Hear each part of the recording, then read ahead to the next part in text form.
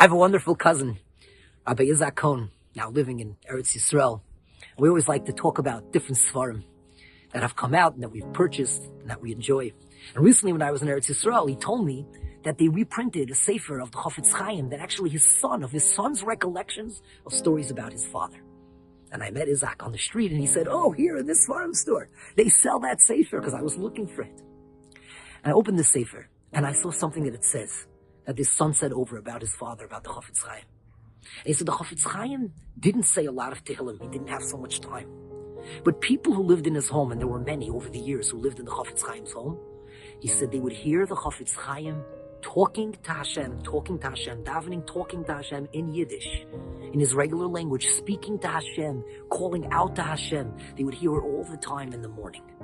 The idea of tefillah primarily is about connection, to open one's heart and to speak to Hashem.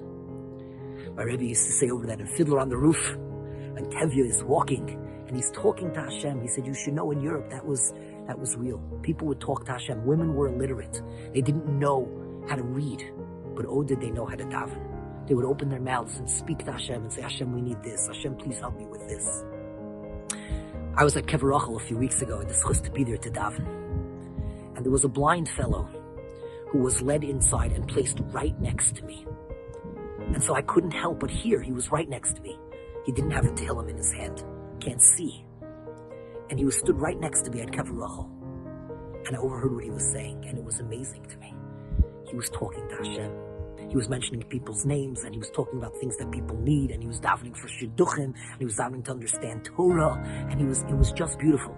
Sometimes he spoke in Hebrew, sometimes he spoke in American English, but it was a very, very powerful thing, and a powerful reminder that tefillah, of course, it's about the words of the Siddur, that timeless words of Adjik Nesas HaGedolah. But beyond that, that's not enough. Beyond that is for us to open our mouths at the end of Shemona Esrei or any time during the day and say, Hashem, please. Because to us sometimes, Hashem is like this vague concept.